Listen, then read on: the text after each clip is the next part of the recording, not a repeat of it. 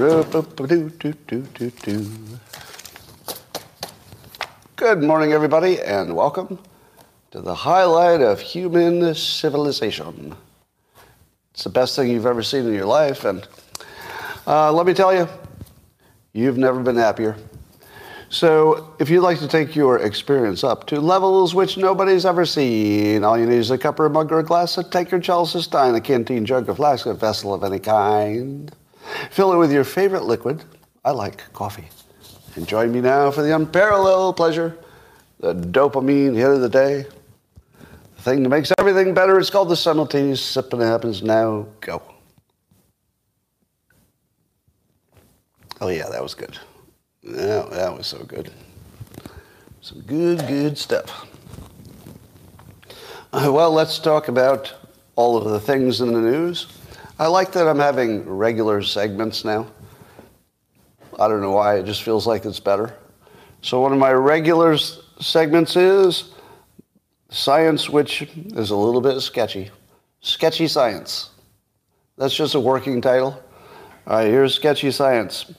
There was a study to see if beer goggles is a real thing. The studies find out if drinking alcohol makes other people look better. And they decided at the end of their study that it did not. That people who drink alcohol, it doesn't change their impression of the sexiness of the other person. It's just that they're more likely to approach the person. Now, this study was done by, let's see, look at the details. This study was done by a whole bunch of people who have never had a drink of alcohol. Now, it doesn't actually say that, but you can infer that by the fact that 100% of people who have had alcohol know this is wrong. 100% of people who have ever tried this thing called alcohol, they're pretty sure the science is not exactly right, if you know what I mean. So there's that. All right, sketchy science. That's what that was. Now, have you ever heard people give their keys to success? Like there's usually 5 of them. I have my own 5, which I always forget. But they're basically, go to school, build a talent stack, stay off drugs, stay out of jail. I probably forgot one. But that's basically, if you get the 5 right, you're probably going to be good. Right? Was there one more I had? I forget what it was. Maybe exercise or something. Take care of your body. Anyway, so Dr. Huberman has some good ones. And there's some other studies I saw. So here's some other keys to success. All right? Here's some keys to success for older people. There's a study that says that adult education decreases your risk of dementia tremendously. In other words, using your brain keeps it healthy, and not using your brain allows it to atrophy. Now, did you need a study to know that? Did you need a study to know that if you exercise a muscle, the muscle might get stronger? If you exercise your brain might become more capable. So we probably didn't need a study for that. But it's good to know that you have a lot of control over your dementia. So do something that keeps you active. Have I mentioned that I'm retired? But I also have 4 jobs. So I'm retired with 4 jobs, right? If you count my book, which is screaming up the charts, and a huge success and changing lives. That's actually true. Every day people are telling me it changed their life in some substantial way. Every day somebody tells me it had a major impact on their life already. Anyway, so that's one of my jobs, and of course I still make the Dilbert comic for subscribers on Locals and on X. And of course I do this. Now, the reason I do this, in part, other than keeping myself interested because it's stuff I like, is that I know it keeps me alive longer. I get up every morning and I have to look through all the news and keep my brain working, connect things. So I'm basically doing a long-term longevity play And the two things that I want to get right for longevity, and this would be true for you too, continuous learning in whatever form you want to do it, just continuous learning, but also movement and resistance training. If you get movement, you move a lot, you walk, you're going to live a long time. Those are your basic things. But the other things are, obviously your diet and your sleep. And Dr. Huberman says, get some sun in the morning and work in your relationships. You're going to be in good shape. Pretty basic stuff. How many of you learned that in school? Do you remember in school where they said, well, if you get these, half dozen things right, your life will be probably good? They don't really tell you that directly, do they? They kind of suggest it maybe indirectly in a number of ways, but they don't really ever say, if you get these 8 things right. See, I would go further. You can make a chart. All right, hold this in your mind. Imagine this as a young person. Imagine a chart where on the left are all the things you have to get right. Make sure you take care of your diet, stay in school, get a talent stack, right? So each of those things is on a matrix listed on the left. And then on the top, for every one that you don't have, let's say one is crossed out, you can see what your annual income would be. Or better, a photograph of the home you're going to live in, right? So if you're doing all the things on the stack, the picture shows that you live in a nice big house. If you have one wrong on the stack, it's still a nice house, but it's down at level. If you get 2 wrong, you're living in an apartment, 2-bedroom apartment. If you got 3 wrong, you're living on the street or something like that. But imagine making that visual. A list of things you have to get right, and then the house you're going to live in based on how many of the list you actually accomplished. Now, I would say that I do everything on the list. So if you were to make a list of the things that you should do, that you would recommend people do, I do every one. Every one. Now, the exception would be, I might smoke a little legal substance in California. So you could argue that that's holding me back, but the evidence doesn't seem to suggest that. So my result in life should be completely predictable from doing the 8 or so things that you should do to succeed. And I do all 8 things. And I'm pretty serious about all 8. I don't just casually do them. Fitness, for example, I'm pretty serious about. I can do better on sleep, but I think everybody's different there. All right, here's the key to anti-success. So now you know all the things you need to do to be successful. Your relationships and your son and your body and all that. Here's what you don't want to do, according to a study that didn't need to be done. I could have handled this under sketchy science. Here's a study that didn't need to be done. Let's see if you could have known this without the study. If you talk about your poor mental health on social media, it could have an impact on future employers. I know, surprise, huh? You probably didn't see that coming. That if you say online you have mental problems and your employer sees it, they're less likely to hire you than somebody who is smart enough to shut up about it. Now, it doesn't mean that the person they hired has fewer mental problems. If there's anything I've taught you, it's that we're all basket cases, but some people hide it a lot better. Once you get to know somebody, you start digging down. You're like, oh, I didn't know that. Okay, you got some issues. I wasn't quite aware of that. But don't put it online. Don't put your mental condition online. Now, you might say, but Scott, you put your insanity online every single day. Right, because I can do this for a living, and I can get canceled and still make a living. If you can get fully canceled and still make a good living, then do whatever you want. Then you're me. If you're not me, and you can't make a living after being completely canceled worldwide and still make it work, don't do it. It's not a good risk. So stay low. Stay low.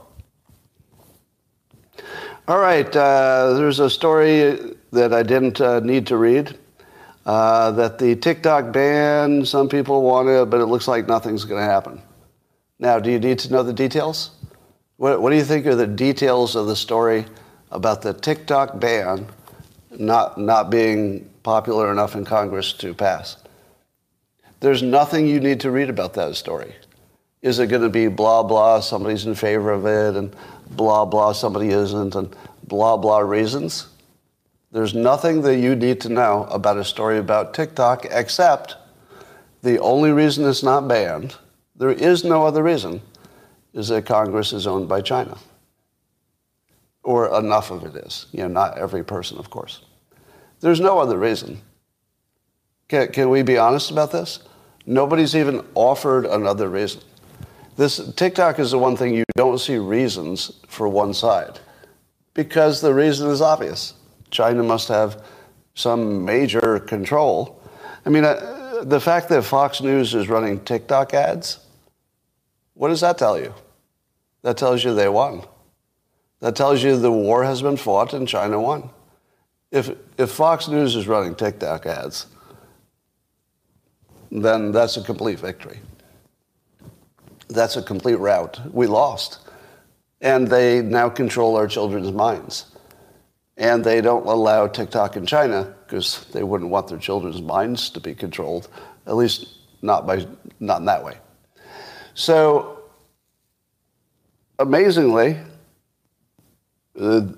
China controls our government in a substantial way, and they control it enough so that the people who are mostly parents themselves, or were at one point, mostly grandparents and great-grandparents, I guess, but these are people who are actually parents who are selling out children for whatever they get from China, I guess. I don't know what the benefit is. Well, there's yet more information that China is becoming uninvestable. That's the code word of the day. More smart people saying it looks uninvestable. And you know what? It is totally uninvestable. But they're doing a good job destroying our culture and our children and our families via TikTok. Now, some of you are saying, but, I don't have TikTok. It doesn't matter.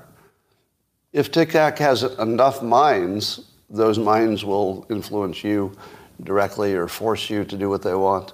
So you don't all have to have TikTok. They just have to have enough of the country under their control, and apparently they do. Now, I don't know if Congress ever figured out that TikTok is a mind control tool. I don't even know if they ever figured that out. But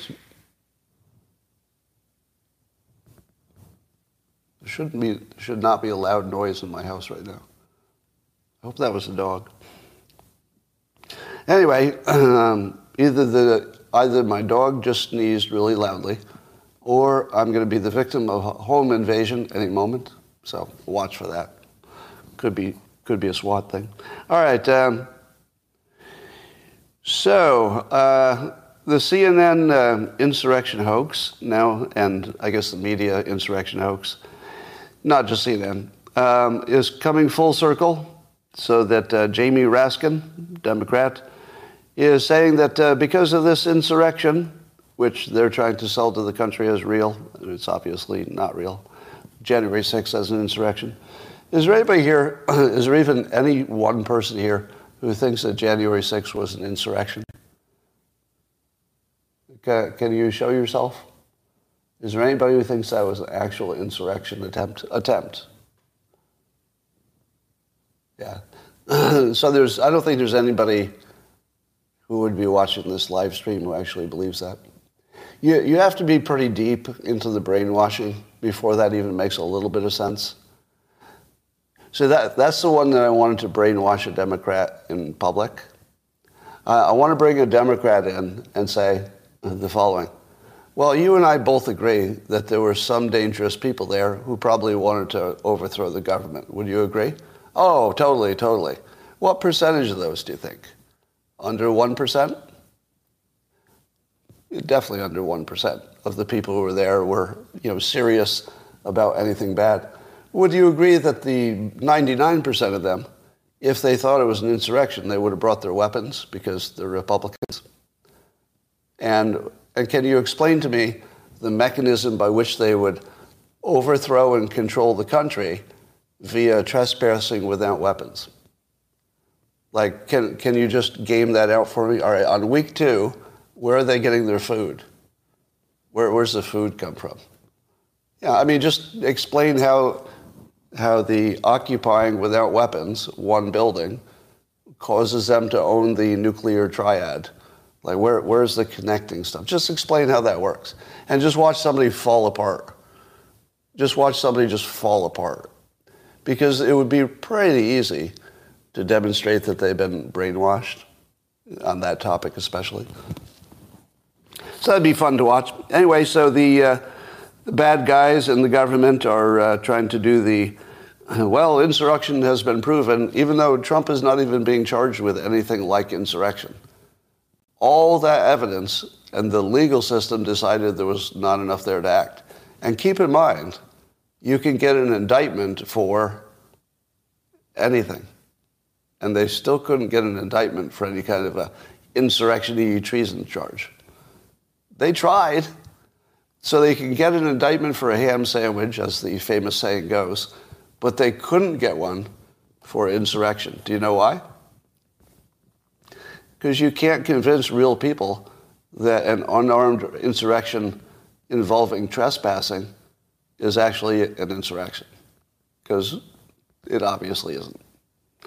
All right, here is your tip, and I feel sorry for Democrats because I don't think they know that. There are some characters that the Democrats trot out when they need to just lie grotesquely. When they're doing normal spin, you can get anybody to go on CNN. Would you agree? If you're just talking, should we lower taxes, or should we shut down the government until we have a budget? All the ordinary questions, you can get any senator, any person in Congress to get in front of a camera and say, oh, our side is smart, that other side is making a big mistake, as they always do, right? So you can get anybody to say something that's just a narrative spin. But you cannot get every Democrat to go on camera and lie through their teeth while you know they're doing it. That's something that not all the Democrats can do. So when you see the small number of Democrats come out on a given topic, that's your signal that all the honest Democrats said, I think I'm on vacation that day. Yeah, you go take care of that. I'd love to do it, but busy, scheduling. Couldn't do it today, but sure, I'd love to do it. I just, busy schedule. And so the ones they send out, remember these names: Jamie Raskin, Swalwell, Schiff, Nadler, Carl Bernstein, and then Brennan and Clapper used to be the go-to. Have you seen Brennan and Goldman? Yes, Dan Goldman. So if you see Goldman, Raskin, Swalwell, Schiff, Nadler, Bernstein, and then John Brennan and Clapper, I think got retired because their lying was on the laptop thing, was just too over the top. People said, all right, that's really over the top. So that they're kind of semi-retired. But I don't know. No, Ted Lieu's a spinner. Ted Lieu's more of a spinner. He's just an innocent spinner. These guys are the professional liars. So they know they're lying, in my opinion. I can't read their minds, right? But given that it's always the same little crew that appears when you need to tell the big lie, like the really big one, like January 6th was an insurrection, or the Fine People hoax. The big ones, you trot out these guys. The laptop isn't real. Russia collusion hoax. So the big hoax is the same group, same people every time.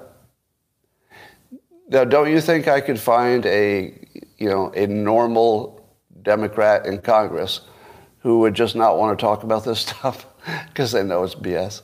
Of course.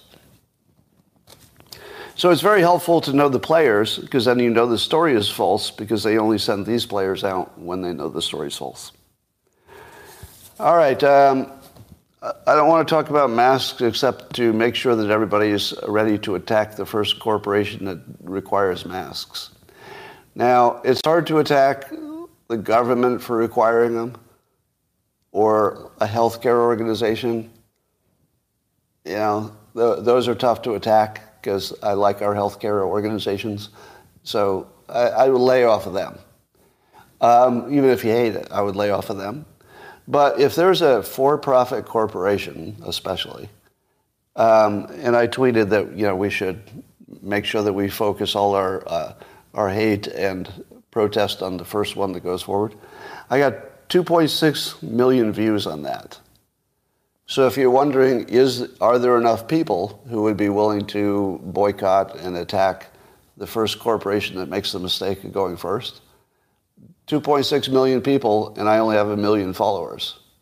So that means it left my bubble and got a lot bigger. A good tweet for me would be 30,000 views. So if you see 2.6 million, that means you're hitting a chord. It means people are activated to act, right? This is a pretty strong signal of action. If I say something that's just a real clever idea, I'll get, or a clever tweet, let's say, I'll get 30,000. But if I tweet something that would cause people to actually change what they do, that's 2.6 million. And that's the indicator of that. So I'd be pretty worried if I were the first corporation. It's going to end up like ESG. There's another article, I think it was Charles Gasparini in New York Post, saying that ESG is basically dead. But then other people say, no, Scott, it's not. Only the term ESG. They're still going to try to work that stuff in there. But I don't think that's 100% true. I think that's true-ish, meaning that they are, in fact, trying to work these things, into other words and, make it look like they're not Gasparino, sorry. Yeah, try to make it look like it's just, natural everywhere. But I did see some big data. I saw some data that showed there are big differences in how even BlackRock is investing. So they used to, make the ESG stuff pretty required. Now there are a number of investments in which it wasn't, apparently. So they seem to be backing off of their own requirement, which would allow other people to do the same. So it does look like ESG is just embarrassed out of business. But I don't mind if companies try to be good to the environment, and I don't mind if somebody's trying to get some diversity in their company. If it's optional and good for them and they want to do it and it's good for the country, they could do that if they like. I just don't like BlackRock forcing them to do it, or any other big entity. It's the force that's the problem. All right, how many of you saw Tucker Carlson's interview with the leader of Hungary? Let me tell you some things I learned. How many of you knew that Hungary only had 10 million people? Why did I not know that? Because Hungary seems like a country that's on everybody's, everybody can name Hungary. Like there are countries in Africa that I never think about, probably a few that I don't even know the names. But Hungary is like, a big, talked about country. Only 10 million people. That's amazing. Anyway, so Viktor Orban, who you should know is, considered a right-winger like Trump. And he says Trump's the only one who could stop the Ukraine-Russia war. He says that Russia is 100% going to win that war if we just keep going. And his argument I found strong. And his argument goes like this. In the end, it's going to depend who runs out of soldiers. Now, I don't think we usually have wars where people run out of soldiers. I'm not really used to that. Right? In Vietnam, nobody ran out of soldiers. In the Korean War, nobody ran out of soldiers. In World War I and II, nobody ran out of soldiers. Right? The Civil War, nobody ran out of soldiers. So that's sort of something I've never seen. And so, you say Germany ran out of soldiers, but they were running low, but I don't think that's why they ultimately lost. We just had more of them. When you say it's more that we just had more, we had more weapons, more gasoline, more oil, more everything. We just outproduced them. I think because America was unmolested by the war, World War II, we could ramp up our production and come into it full force. Anyway, so if you take his theory that, and maybe this is the new world. In the old world, we always had too many men. So you could burn off a bunch of men in a war and you didn't run out. But we actually have a population bubble problem. We don't have enough young people like we used to. There's a lot of old people, but not a lot of young, men. And especially men who left the country in both the Ukraine and Russia case. So they do actually have a human limit. And Orban says, and I don't know if he's 100% right, but I'll just give you his opinion. He says he's very close to it. Anybody who's not close to it probably shouldn't have an opinion. But he says that Russia is not running out of money. They seem to be able to get whatever they need to run their operation. And they're making adjustments to get things from other places, make deals with other people, working around the boycotts or the bans and stuff. And that Ukraine is much closer to running out of soldiers than Russia, because Russia doesn't seem to be protesting or being... The Russians don't seem to be too angry about the fact they're in a war. Right? All right, here's what I don't want to hear. I told you Putin would win. Why are you saying that to me? Because you thought I'd say the opposite? You don't need to say I told you so. First of all, it hasn't happened. And second of all, I never ruled it out. Do you think I told you who was going to win? I've told you what could happen. I've considered all the possibilities. But at this point, when things clarify after the fog of war is lifted, I like Orban's take on it, that it seems like the technology is going to be there for both sides. It looks like they're not going to run out of weapons. It looks like they're not going to run out of things to shoot. It does look like humans will be the thing they run out of first, and Russia doesn't care because they have more humans, and apparently the Russian citizens like Putin. One of the things we forget in the United States is that the Russians don't think like Americans. They're not thinking, give us freedom, stop that war. They're just not thinking that. They're just thinking, oh, wouldn't it be good if we had a strong country that stayed together, and unity might be more important than some notion of your American freedom. I'm not sure that they care that they can't protest their government. Like, as long as everything's working, they're like, well, everything's working. And given that the Russians probably don't have full access to everything that's going on, they don't see all the death and stuff. By the way, I'm taking this from Viktor Orban, so he knows Russia better than you do. So I don't know if he's right, but that's his take, that there's nothing that's bothering Russia right now except they're just waiting. And that Putin can wait as long as he wants because there's nothing to stop him from waiting, and Ukraine will just run out of people. And then he can do whatever he wants. It's not mind reading. Oh, man. It's not mind reading if I tell you that my opinion doesn't depend on what anybody else is thinking. If I told you I knew what somebody's thinking, that's mind reading. Right? If I don't do that, not mind reading. Just keep that in mind. All right. Trump's got a new video out saying that Biden is a, quote, mental catastrophe, and he's leading us into World War III. A mental catastrophe. He has a way with words. That's so much better than dementia or he's not all there. We're all using these words like this. And then Trump goes in, he's a mental catastrophe. And I'm thinking, yeah, he's a mental catastrophe. That's actually a pretty good choice of words. Who's a better writer, Shakespeare or Trump? Who's a better writer, Shakespeare or Trump? Well, if you're writing what we used to call a tweet, it's Trump. If you're doing something that people really want to wrestle with and try to figure out what it means and go to a play and stuff, well, maybe it's Shakespeare. So it depends what you're writing for.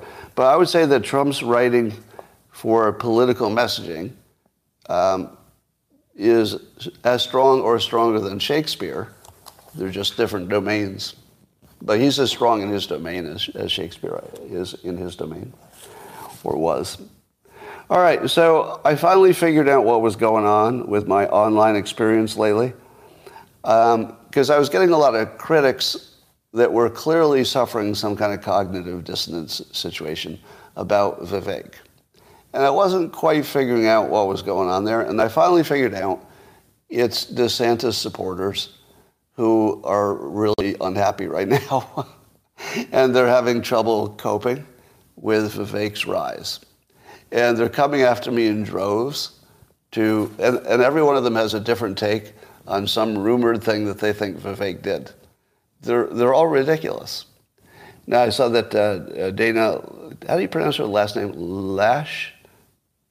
Loesh? Lash? Is that that's the correct, you're right, Lash? So I saw her, and I believe it's her husband, who were giving me a little pushback because they're making claims that he's changing his position. He's a flip-flopper. So I've challenged them for the best example of it. And Mr. Lash, I forget his first name, pointed me to Dana Lash's Substack, in which she was talking a bunch of cases. The first one I read was that Vivek claimed he hadn't voted since some year, but there was evidence that he had voted as an independent in a year. That's a flip-flop. Somebody said he didn't vote, but there was that 1 year he voted. Does anybody care about that? I literally can't remember if I voted or registered in the past. Because there were a lot of years that I thought I was going to do it, and then I didn't. And then, 20 years later, I can't remember, did I think about it or did I do it? Like, I couldn't even tell you if I was registered Democrat or Republican in the past or independent. I actually don't know. Because it didn't matter when I did it. When you're 20 and you pick a party, if it's not just, the party of your parents or something, maybe you care about it. But it felt random to me. I just randomly picked a party, and I don't remember which one I picked. So do you care if a young man forgets that he voted a certain way? Does that matter in any way? And that was like number one on the list. So I started to read the second one, and I thought, no, I'm not going to do the laundry list. So I asked, is it Chris? Chris Lash? Is that his first name? I hope I got his name right. Anyway, I think it's Chris. But anyway, I asked him to give me his best one example. And, that's how you handle the laundry list. Say, give me your best example. If that's persuasive, I'll engage on the rest of the examples. Does that seem fair?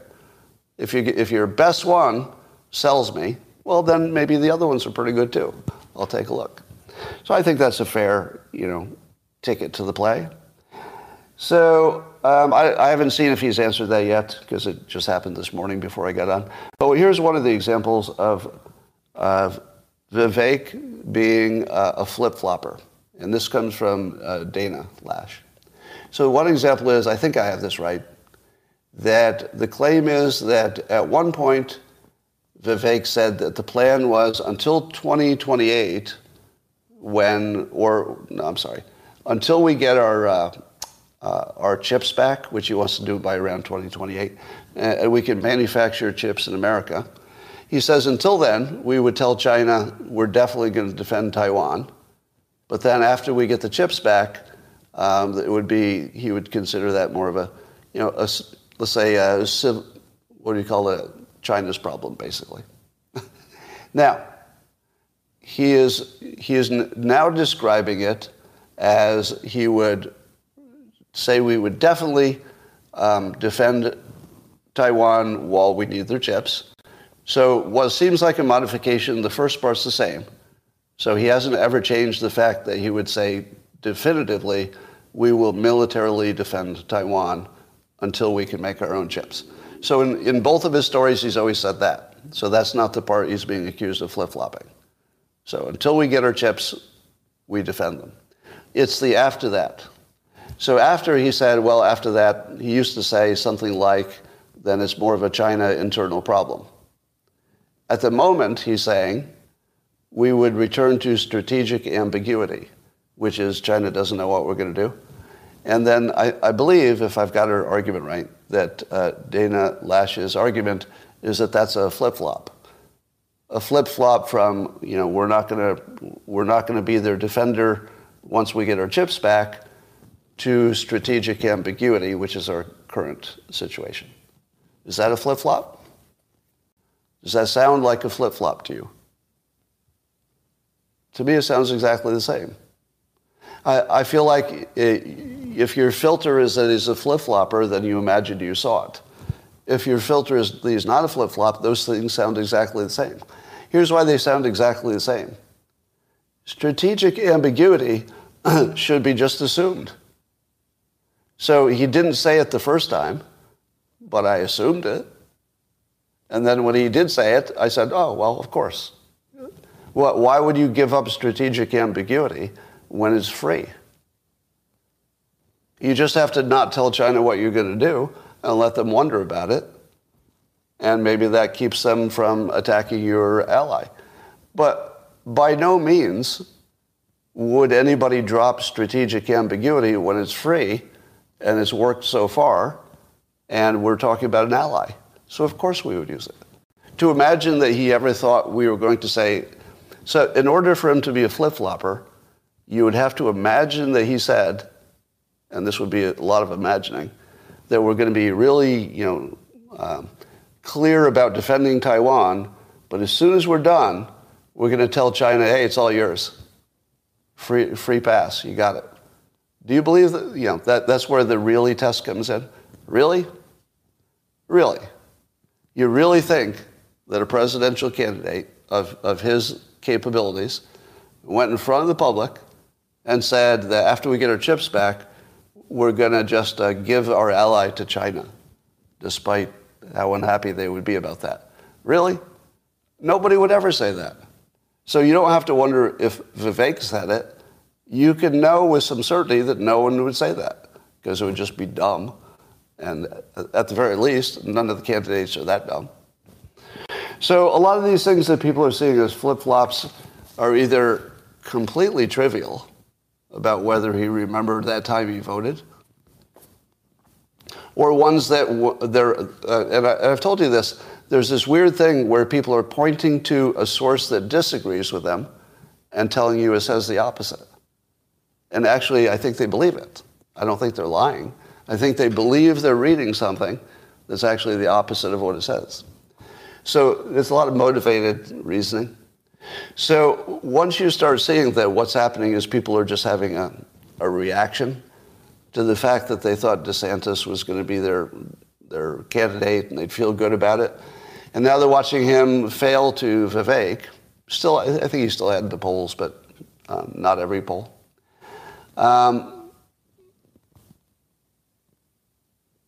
So Nathan, he's still arguing, obviously a DeSantis supporter. So let me read Nathan's comment. He says, he literally said, quote, as soon as we're done with them, it's your problem, China. Do you believe that's an actual quote? Because you put quotes around it. Do you believe that there's somewhere that actual quote is? Because this is the trick you also see. People are putting in quotes things he never said and never would say. He might say it's their problem. So I'm going to accept your characterization. Your characterization is that he said after that it's China's problem. Well, that's true. He's always said that.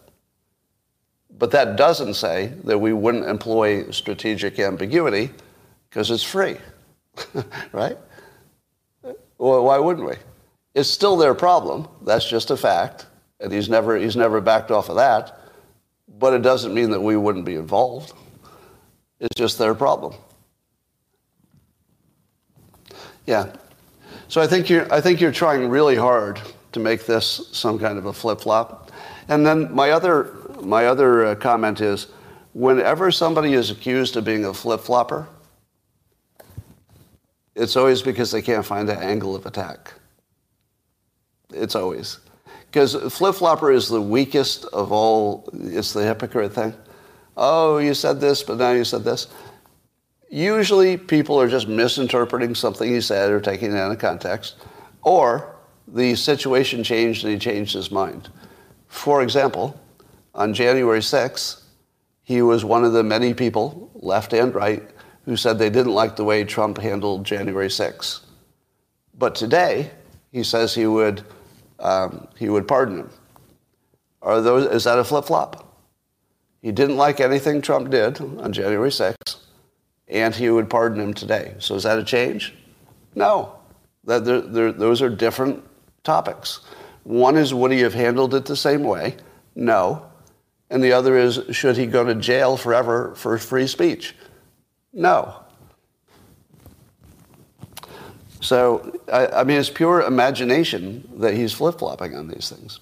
But I think the DeSantis people are just having a moment. I feel sorry for Jake Tapper on CNN. Didn't you used to think that being a host on a big news program would be like a real fun job and a lot of, you get a lot of credit and the public would love you and stuff? And I watched him interviewing Corinne Jean-Pierre, and she was talking about Biden's, energy level. And she said, quote, "It is hard for us to keep up with this president who is constantly working every day to get things done." Two constantlies is your tell for lie. That's a little too many constantlies in one sentence. But imagine, and then they do a wide shot, so you see Jake Tapper listening to her, and he's just sort of looking at her like a clown. Now, in politics, we often call people clowns. Oh, it's a clown. But she's the only one who actually reminds me of a clown physically while actually talking like a clown. It's the first time it's ever really worked, that clown thing. Because everybody gets called a clown, but they don't look like it and literally talk like it. She actually talks like a clown while having clown hair, which is weird because I love her look. If you took her out of that job, and I just ran into her in the corporate world, I know some of you don't like her look. I just think she's really stylish. I think she has a great look. I like looking at her, actually. When she's on, I'll actually pause and say, damn, she's well put together. I just like the style of her whole approach.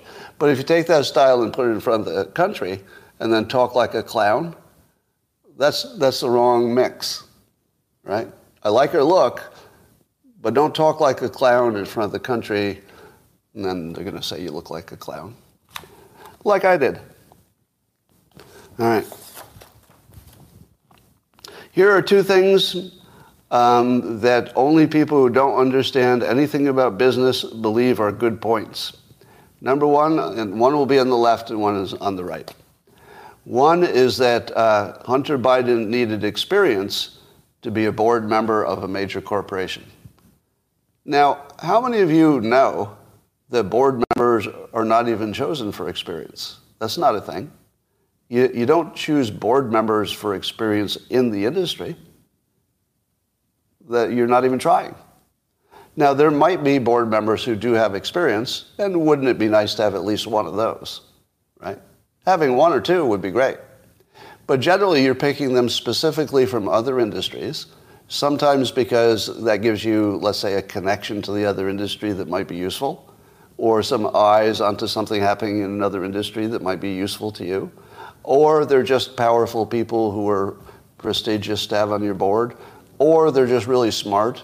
Who wouldn't want Warren Buffett on their board, right? I mean, if you had the option, maybe a younger Warren Buffett. But everybody would take him. You would not say, oh, I can't have Warren Buffett because he doesn't have experience in the oil industry or something. So no, the charges, and every time I see somebody on Fox News usually say, and Hunter was on this board, and it's crooked because he didn't have any experience. That's not a thing. That is pure lack of understanding of what a board is? I mean, it looks intentional, but I'm going to give them the benefit of a doubt that they don't know what a board is or how it works. Somebody says the director should have experience. That's probably true. Yeah, the director of the board of directors. So here's the other one. You hear this from the left, that China gave Ivanka a bunch of trademarks. And like, oh, wow, I guess she's been bought off with her bunch of trademarks. Because China just like gave them to her, these valuable trademarks. Wow. I guess that's proof that the Trumps were working with China all along, huh? All right, let me explain to you, if you've never applied for a trademark, how to get a trademark in China. You ready? I'm going to show you the entire process from beginning to end. Email. Hello, my lawyer. This is Scott. I would like to get a trademark on the following thing in the attachment of my email. Can you let me know when that's done? Trademark in China, please. And then I send it. And then months later, I'll get an email back from my lawyer, and he'll say, here's your trademark. That's it. The only thing the process does is they look to see if somebody already uses your trademark. And I don't even think they look that hard for that. I'm not even sure they look too hard, because they'll let you battle it down if you took somebody's trademark. Registering a trademark is just like a few bucks and a little paperwork. In all likelihood, the person who actually registered it in China does not know who Ivanka Trump is and has no idea that they even registered a Trump trademark. It's just, they're just stamping papers and putting it through, stamp. Stamp. Yeah. So the left has this idea that it's obvious that the Trumps have been bribed because she got a trademark. She filed some paperwork. I have trademarks in China. I'm not guessing. That's how I got them. So I sent an email to my lawyer, and then I have a trademark in China. Just like you could do. Exactly like you could do. All right. Then the other one is that the Saudis gave Jared Kushner $2 billion. Like, the people on the left believe that they just gave him a check for $2 billion. That didn't happen. No, Jared created an investment fund that would use his expertise that he had developed of, knowing everybody in the world and especially knowing the Middle East. And I believe it was a Middle East investment fund, right? So it was specific to the area. The Saudis, being good friends, personal friends with Jared, right? They're actually personal friends. They know each other. They've been very successful working together. They know that Jared is a high-end investor guy. I mean, that's his background. And that he knows everybody now. So if you know everybody and you're an investment guy, you can get lots of people to do investments and you can find good deals. Now, every bit of this was announced publicly.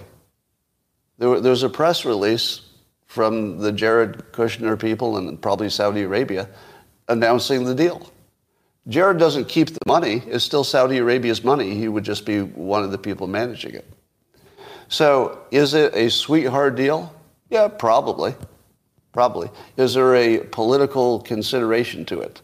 Like Saudi Arabia thinks, every time we put a little money towards somebody who has some influence in America, in an indirect way, that's probably going to come back to benefit us. Yes, absolutely. But here's why I'm not bothered by it. It's fully transparent. They announced it. They told you exactly what they're doing. And it's legal. It's legal and it's transparent. Those are the highest standards of appropriate behavior. Legal and transparent. Now, what the Bidens did, maybe they found a way to make it legal. I'm not an expert on the FARA part of that. But it wasn't transparent. That's for sure. So it's very different. All right. All right. It does look like everybody's trying to get rid of Joe Biden. Newsmax host Greg Kelly has teased that he has heard from people who have heard it, but he hasn't heard it directly. There's some audio tape that has incontrovertible evidence of Joe Biden's corruption and that Biden would have to leave the office immediately if it were released. And it's going to be released in several weeks. Does that sound real? Does that sound like something that's going to happen just the way it sounds like it's going to happen? Now, I'm not going to make any negative comments about Newsmax or Greg Kelly, because I don't know anything about either one of them. I'm just saying this falls into the category of things that always disappoint. Well, mostly. I mean, we could be surprised. But it has a Kraken feel to it, doesn't it? It's very Krakenish. It's like a big claim that somebody who knows somebody is going to do something sometime in the future. Yeah, that has every tell for something that's not going to pan out. But maybe. It's certainly not impossible. So recreationally, let's keep an eye on it. I would call this recreational news. The odds of it panning out and being true, pretty low, but the entertainment factor, pretty high. Pretty high. So there's that. And it does look as though the Democrats themselves are starting to put pressure on Biden to get him to change his mind if that's the problem. Doesn't it look like the Democrats are pressuring Biden to leave? That's what it looks like to me. They're putting a little bit more pressure. And if there's some secret audio tape, that would kind of seal the deal that they're trying to get rid of him. Yeah. All right. Remind me. I already forgot. I was going to tell you to remind me of something, and as I was forming the sentence, I forgot what it was. Oh, dopamine. Remind me when I'm done with my notes to talk about dopamine. All right. A lot of people have been criticizing Vivek's candidacy because they say experience counts.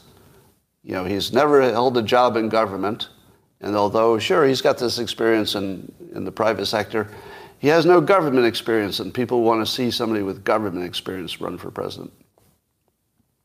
So I have 8 questions for people who think that government experience specifically is essential for a president. Question number 1, how's that working out so far? Joe Biden's got a lot of experience. How's that work? Okay. Question number 2, which major changes in our world were created by people with prior experience in their own industry? Apple Computer, Steve Jobs, SpaceX, Google. Are there any big changes, let's say in the technology area, in which the founder actually had experience in that domain? Turns out you don't really need experience in that domain. Yeah, IBM was a salesperson. So it was somebody who had computer experience, but also Ross Perot. He had experience as a salesperson, so that carried over.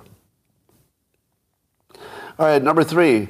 Why does collecting a paycheck for one government job make you qualified for a government job with different duties? How does that work? I'm trying to understand that. How does, let's say you were a mayor. How does that make you a good commander-in-chief?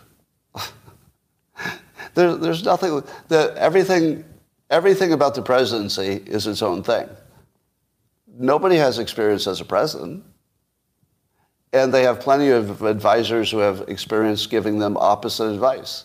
So what happens when all the people who do have experience are sitting in the room with you and their advice is opposite? That's what experience gets you, opposite advices. Yeah, well, I got experience, I say X. I got experience, I say not X.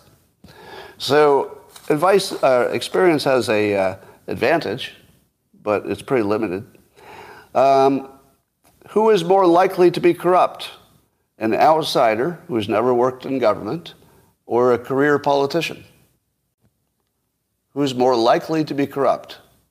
The guy with $600 million, whatever he is, he's independently rich, or the person who's worked in the corrupt place for their career? Because Congress is basically corrupt. I'm not saying every politician. I like Thomas Massey. There are a number of them I like, and who, as far as I can tell, don't have a tinge of corruption whatsoever. But as a body, it's a pretty corrupt body. So career politicians seem the least trustable people in terms of bribery and corruption. Who's more likely to make big changes in the world, if you think we need big changes? An entrepreneur or a career politician? Who's more likely to not know what can't be done? I'd rather have somebody who doesn't know what can't be done. That's how anything gets done. Who's more likely to feed the military-industrial beast? An outsider or a career politician? Well, the career politician is probably tied to the military-industrial complex and always has been, right? But somebody coming from the outside, if he were to win, which would be tough, he has no beholden to that industry. So somebody like a Trump, who is not invested in that industry, would be, or a Vivek, would be a good choice for that. And then here's my favorite one, number 8. How long does it take someone like Vivek to learn everything a president needs about a complicated topic? 1 day? See, I don't think that the average person understands how smart can be. Because we kind of start with our own intelligence and go, well, I could sort of imagine what 10% smarter would feel like. But you can't really imagine what twice as smart feels like, right? You can't really imagine twice as smart. So he's in that so much smarter, I don't know if it's twice, but he's so much smarter than just average people that I don't think that they have a concept of how quickly he could not only pick up a complicated topic, but here's the fun part, how quickly he could integrate it with his knowledge of other fields, from pharma to law to politics to, a lot of things he follows. So, anyway, Byron Donalds, you know Congressman Byron Donalds, good associate, what's the best word? Supporter of President Trump, who the New York Times calls an ex-president, but they call Obama a former president. Did you know that? New York Times in the same day will call Trump an ex-president and Obama a former president. So, anyway, Byron Donalds, Congressman Donalds, who is getting a lot of positive attention lately, and I would echo that. He seems really charismatic, and he talks really well in public in terms of being persuasive. So he's super persuasive, super charismatic. He looks smart. He just says a lot of smart stuff. And he's saying if there's one real charge coming, it's RICO against Joe. So now he's using RICO and saying it out loud, RICO. The law is RICO a law that allows the law enforcement to treat an enterprise as a coordinated criminal entity. So it's the ongoing coordinated criminal entity. So he's saying that that could be a charge against Joe Biden, but I think it's way bigger than that. It's obvious to me that the media has colluded with the Democrats. The intelligence operatives have. Probably the FBI, the DOJ in some ways. So, to me, the RICO case is obvious, and I don't know that you could prove it, because it's going to look like somebody had a meeting, nobody took notes. So it's going to be a lot of meetings we know about with people who maybe shouldn't have been talking, and they're just going to say, well, we just thought we'd get together. So it might be hard to prove. But have you heard any other prominent Republican say that a RICO investigation against the Democrats would make sense? Is he the first prominent person to say RICO, who's actually an elected official? Give me a fact check on that. Have you heard anybody say RICO about the Democrats before? No? Yeah, you've heard me say it. All right, so here's a question I'm asking that will make more sense to people who have been following me for a while. Do you think that the fact that I said it on Twitter and I got a good response to it, like nobody said I was crazy, do you think that allowed somebody who's more respectable to say it? Did it make it easier? Yeah, because I know, for example, Newt follows me. I follow him too. Yeah, Newt's one of the smartest people in the game. I don't know if, actually, well, I can't check. I don't know if Congressman Donalds follows me, but I follow him. So generally, if you're in that business and somebody who has 1 million followers and a good opinion of you follows you, usually you follow them back. That would just be sort of routine. So I don't know if he's seen me say it, and I'm not making that claim. I'll make a general claim. People like me have a unique place in the ecosystem of information because I'm not embarrassed. And at the moment, I'm so totally canceled that I can say anything. So I can float an idea just because it sounds like a good idea to me. And then other people can say, ooh, he survived that idea. Nobody mocked him. And now I can say it. So I think people like me, and I'm not the only one. You can name 10 other people pretty quickly. You know, the Mike Cernoviches, I use him for every example. That if they test down a message and it works, somebody picks it up. All right. I want to toss out a explanation for the division in the country. All right? And it's one you haven't heard before. I tested it out on my Man Cave live stream last night. Got a good response, so I'm going to try it again. And it goes like this. If you talk to somebody in person, how likely are you in 2023 to want to get into a political conversation? I'm going to answer the question for you while I watch your answers. Probably close to zero. Because you know that in 2023, if you get into a political conversation with somebody whose views you don't already know. Now, if it's somebody who's really close to you and you already know their views and you're just saying something you know they're going to agree with, that's fine. But you would not enter let's say a cocktail party without knowing the people and launch into a political conversation. Because your odds of, they're being on your side are, 25% or something. So people will stay away from it in person. All right, now let me turn that into a mechanical process. So now I described it on a social, conceptual level. Now I'm going to turn it into a machine. What would be your experience if you got into a political conversation and it turned ugly?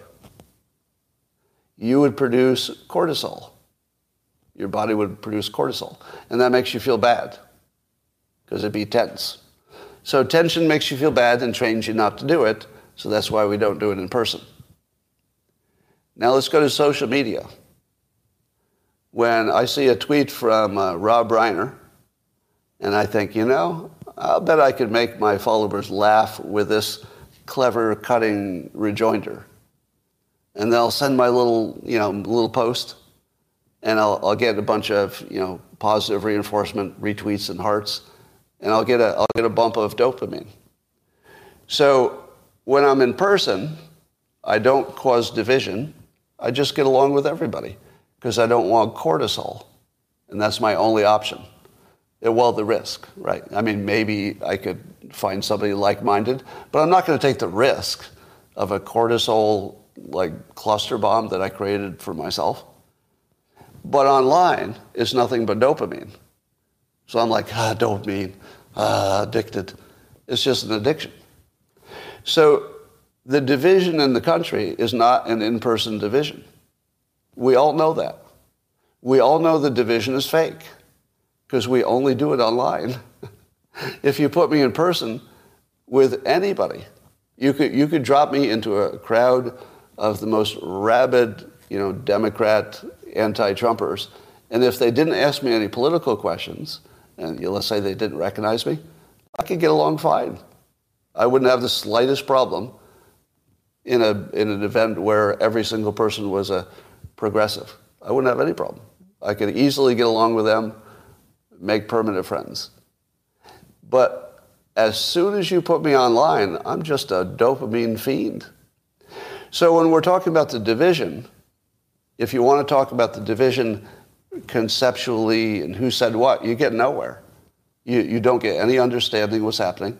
If you ask most people what's causing the division, what would they say? Well, the other side. Duh. I'll tell you who's causing the division. It's those people I'm getting my dopamine hit insulting. The people that I'm getting my rocks off from insulting, they are the cause. But I might as well enjoy it. I mean, I might as well enjoy mocking them because I didn't cause it. It's not me. But of course it's you. You're getting your dopamine hit. They're getting their dopamine hit. It's dopamine. So as long as there's a dopamine reward for division, you get more of it. But as soon as you walk out the door to the real world, you can't get that hit. It's simply not available to you. So you go into a different chemical cost-benefit analysis. You go, well, I don't want any cortisol, and that's the only thing available because I get in some stupid fight that I don't need. So every time you fall into the trap that the people on the other side of you politically are broken, problem, monsters, and they must be defeated, just remember that's your addiction talking. That's your addiction talking. It's just like if you were on fentanyl and you had an opinion that the fentanyl had given you. Like, oh, it doesn't really hurt me, whatever the fentanyl tells you to think. Right? So it's just the dopamine that's making you talk. Once you realize this is a reframe, by the way. By the way, if you didn't know, I wrote an amazing best-selling book that you can buy right now in all its forms. Pretty soon we'll have the hardcover in days. So here's the reform. The reframe is you're addicted to dopamine. There is no division in the country. And when I said the DeSantis people are coming after me with like weird, just flailing claims about Vivek that don't pan out, in my opinion, I don't feel bad about them, and I don't feel that they're my enemies, because, I would be perfectly happy with the President DeSantis. They're definitely not on the other team for me, but at the moment they're acting out. And the acting out, to me, looks like they're desperately searching for dopamine because they're having a negative, well, probably a dopamine disadvantage because their candidate's not killing it right now, and Vivek is. So if you see it as some people having a dopamine emergency, that they were all happy that, oh, I picked the right one this time. Imagine, I guess I have to imagine it because I didn't do it. Imagine if I thought DeSantis was going to carry me over the line to victory, and then it just all fell apart, or it looks like it's falling apart. You wouldn't feel good, and you'd probably act out, and that's what we're seeing. So just remember, you're an addict. You're not somebody who has division with anybody in your country. And here's the second thing. Every time you fall into the trap of talking about the average black person or the average white person or the average anything else, you're falling into somebody else's trap. If you treat everybody as an individual, you'll be fine. So don't buy into the narrative that anything matters about our averages. But, Scott, it's true. I know. But in the real world, there's discrimination. I know. I'm just not interested. Because you know what? Everybody's got a fucking problem. You don't have the special one. Are you a victim of discrimination in some context? Probably. Do you think it's as much as I am at 5'8" and bald? Probably not. Yeah, I don't care about your problem. I don't care at all. Yeah, I do care about your progress. I do care about if you need to build some skills. I do care that if I can help you defeat your problem through any kind of personal help, I do care about that. But I don't care that the average of the people that you decided to relate with is lower than the average of people who, frankly, are not fucking me. Don't involve me in the average of my group. I'm not an average person. You're not either. Nobody is. That's how averages work. Nobody's the average person. So as soon as you say I'm an average, I'm somehow representing white people, no. Nope. White people are on their own. All you white people, not only are you on your own, everybody else is too, and I won't take credit for the 1% of white people who are killing it. Right? Have you ever seen me take credit for inventing the light bulb because I'm also white? Nope. I do not take credit for the light bulb. How about, the white people who built big companies that are worth billions? Do I take credit because I'm also white? Nope. I didn't do anything to make Google a success. I didn't do anything to make Apple or Microsoft a success. I didn't do anything. I had no involvement whatsoever. So no, I don't get any credit for what the average white person does. But I'm not going to take any fucking blame. If I'm not taking credit, I'm definitely not going to take the blame. So don't tell me what the average person did. Don't tell me about a black person attacking a white person. Don't tell me about a white person attacking a black person. Don't care. Now, of course I care on an individual level, right? It's not a lack of empathy. It's a where do you put your attention? And do you let yourself be hypnotized into thinking that the average of one group should be compared to the other, and then you act? No, if researchers want to look at the average, cool, right? If researchers want to look at the averages, maybe they learn something. But keep it away from me. I don't want to hear about it. Because if you have discrimination that's affecting you, that's probably true, but it's also not my problem. I have my own problems. Everybody's getting discriminated against for something. Would you rather be an educated black man in America or fat? Right? By the way, I do not do fat shaming. I'm just giving you a real world example. Seriously? There are people who say they'd rather be overweight than black. I don't think you thought this through. If you had a college education and you're black, let's say, but not having a college education and you're obese, and you would pick obese? I want to hear you say that again. Yeah, there are people who would pick it. That's amazing. I don't think you understand what America is in 2023. The black man with a college education can get anything. The person who's obese is going to have trouble getting a date, much less a job. So, yeah, I don't know. I guess maybe this is a deeper conversation, but I don't really get that choice. So my point is there systemic racism? Yes. I would say it's obvious, mostly in the education field. So I'm willing to fix education because it needs to be fixed, but not because the average of one group is doing worse than the other. And I do think you have to let the cities fail. Just let them go until they hit bottom. Once they hit bottom, then you can get involved. But until they hit bottom, they're not going to accept the kind of help they need, so why waste your energy doing that? But if anybody wants to get out, that's a possibility. All right. Don't speak for the other side. They are out to get you. Well, did I deny that? I don't think I denied that people are out to get me, or maybe out to get you. There are certainly people who are out to get us. That would be probably true of everybody. Everybody who speaks in public, there's always somebody out to get them. And it's also true that every group wants their group to be the successful one. So what surprises are there? All right.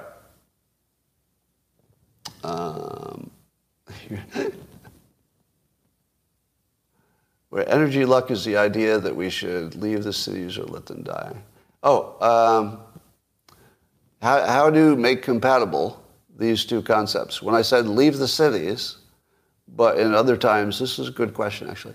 In other contexts, I've said you should go where the energy is, which is where there's a concentration of people usually. And the answer is, when I say leave the cities, I mean the ones that are falling apart. I believe there's still plenty of Republican-run cities that look just like they always did. Am I wrong?